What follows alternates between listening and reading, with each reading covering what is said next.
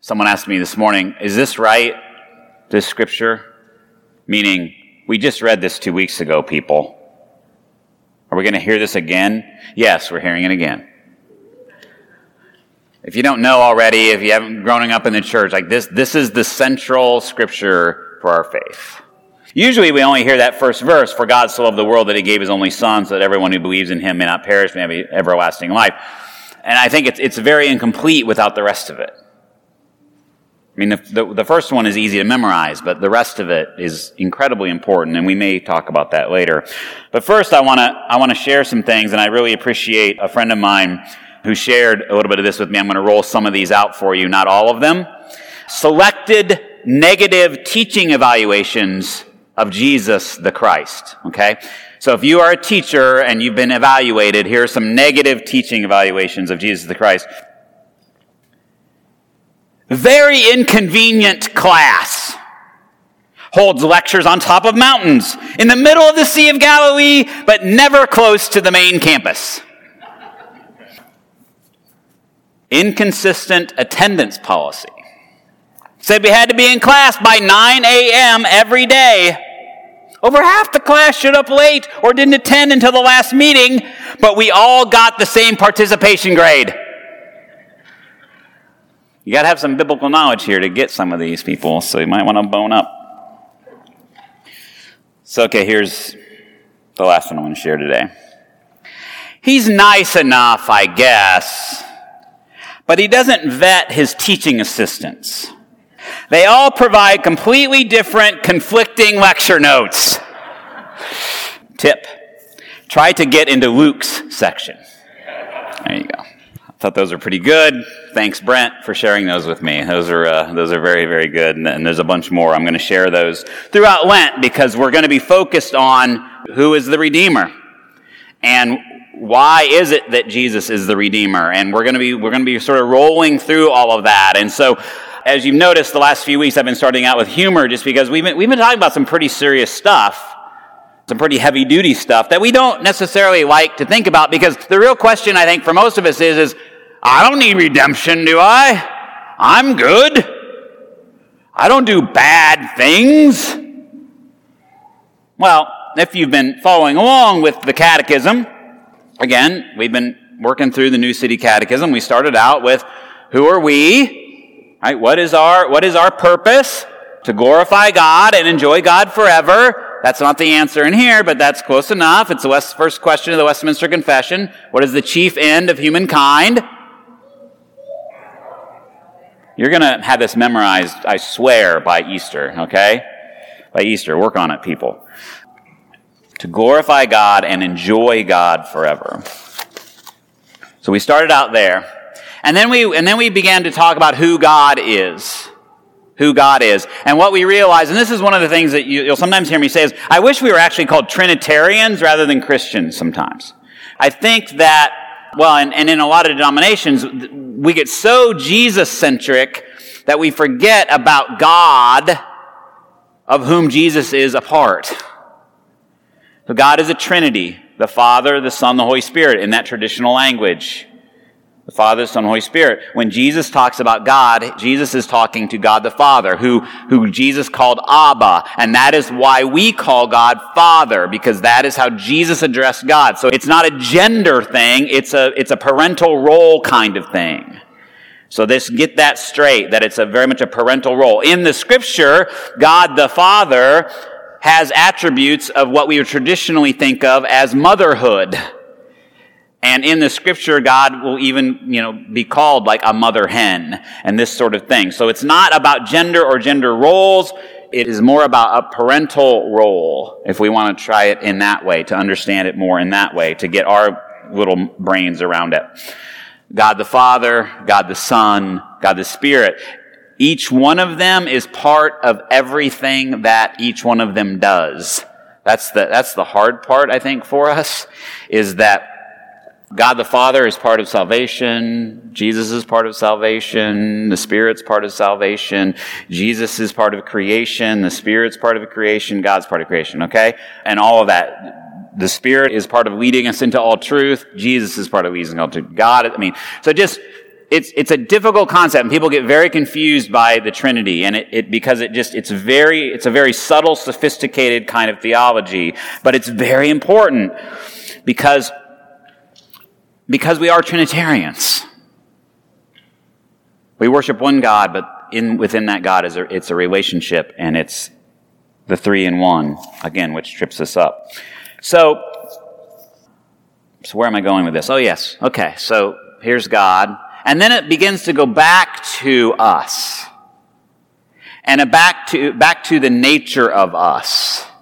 And we learn in the Catechism, we learn a little more about the first Adam, the first human. That's really, Adam really means, and we have a friend who, because our son is Adam, will say, "Hey, mud man, how are you?" Because that's really what Adam means. It's like this being made of mud that this God creates out of the dust, right? We're in Lent. You're made of dust, and to dust you shall return. God breathes into that first human, Adam. And then Adam and Eve in that story, what is called the fall, right? They disobey God. Well, maybe back up. God creates, and God says it's good, it's very good. Genesis 1. Genesis 3, we have the story of the fall. Never called that out inside of the Scripture, but outside of the Scriptures we call it the fall. And this is where Adam and Eve are tempted to disobey God, and they do that. They decide to disobey God. And because Adam is the prototype for all of us, we are all then afflicted with sinfulness, with brokenness. That's a tough sort of thing, but that is how it is. Because then, fast forward, the second Adam, who is who? Who's the second Adam? If the first one is Adam, the second one who brings in the new creation is, what's his name? It's always the answer in church. Jesus. Jesus is the second Adam. Jesus redeems us. Right? He carries all of that sinfulness, and because he gives his life in this perfection, in this perfect obedience to God, we believe then that he redeems us and gives us a new life, free from sin, free to live into being who we were created to be. And yet, there's this both and sort of thing here, right? That we are still broken.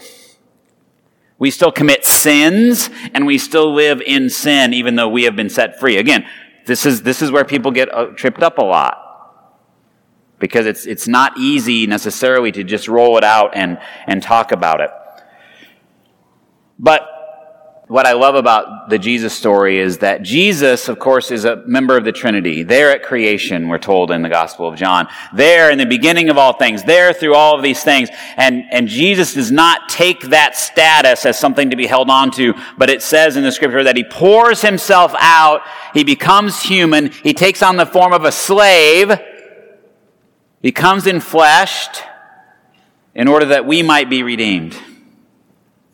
Jesus pours himself out. He doesn't come as a conquering hero, which is what, through the stories of the Scripture, people wanted him to be. They wanted the Messiah, they wanted the Christ to be someone who would overthrow the Romans, who would bring back the theocracy of God, and would make everything right with basically a flaming sword and a white horse and all those kind of metaphors that we want. But that's not how Jesus came. Jesus came in, and why we celebrate the birth of Jesus is because he came as a child, vulnerable. He became a refugee. He was an itinerant preacher, basically. A rabbi with no synagogue. And he obeyed God perfectly, or so we believe. He came as a child, a frail human of flesh and bone, so that he could be our Redeemer. And I love that word, Mark Dever, in this book, as he comments on this. It says, Jesus redeems, resets our value. Like I was talking about before, those green stamps, they had value because the store said they had value. So you were able to hand that in and get something. Jesus handed his life in and gave us all a new life because he was the second Adam. He represented all of us, just as the first Adam represented all of us. And what Jesus rescues us from or redeems us from is what we believe and what we've been taught through the catechism and through our doctrine is that we are in bondage to sin, that it's part of our nature. It's like, perhaps we might say, it's like a fish in water. The fish doesn't probably know that the water is even there. It's like us in the air. We don't really realize that we're breathing oxygen. It's just there. We learn that, but if we didn't have that knowledge, it's here, right? It's all around us. We don't know it's there, but it is just part of us. That's sin and the bondage to sin. Is that it's just built in for whatever reason. It has infused us in a particular way. And so Jesus rescues us from this state of being in bondage and sets us free from that sin. So that we can choose then this new life. We've been given this new life, but we can choose to live into this new life and stop serving ourselves first and foremost. Stop serving our needs and our desires, which often lead to destructive, hurtful things. Jesus redeems, resets our value, and brings us back into the covenant of God. So who's the Redeemer? It is Jesus the Christ, the only Son of God, the eternal Son of God, in whom God became human and bore the penalty of sin himself. Jesus lived that obedient life, a life that completely trusted God the Father to do what it was that Jesus was sent and poured himself out to do. And so what does that mean for us? It means, I think, that we can just be a lot more honest with ourselves. We can look at ourselves in the mirror and we can really see ourselves in all of our brokenness. As we would say, right? Warts and all. That we can really look at ourselves and we can see ourselves in our completeness, in the beauty and the joy and the goodness of being this beautiful creation of God, and also in the brokenness of the things that we choose, where we choose over and above other people, or where we create systems of inequity and injustice, where we treat certain people different than others just based on random things because they look different. We can acknowledge the fact that we sit in judgment of ourselves and other people all the time. We can look that in the mirror and we don't despair of it. Because Jesus has set us free. To then seek to reconcile with others. To work to dismantle those systems and those ways and institutions of injustice that we have played a part in and maybe we have even benefited from. So that we can show others the beauty that they are, the gorgeous, valuable, worthy of honor creation that they are. So this isn't just some theology that's up here in the sky somewhere, up in some ivory tower in some theologian's head that maybe sounds good, and maybe it feels a little transactional or whatever, but it actually rolls out into our real life when we begin to own it for ourselves and begin to live a life of faith. And that's something that here in our congregation that we seek to talk about and seek to try to do on a regular basis, is to find ways to help all of us see where it is that we can ask for forgiveness and receive it, and where we can then reach out with Christ to others in love and hope and grace. Who is the Redeemer? It's Jesus, the eternal Son of God, in whom God became human and bore the penalty of sin for himself, to set us and all creation free, to live, to love, to give, to be reconciled, and to be ambassadors for Christ. Amen.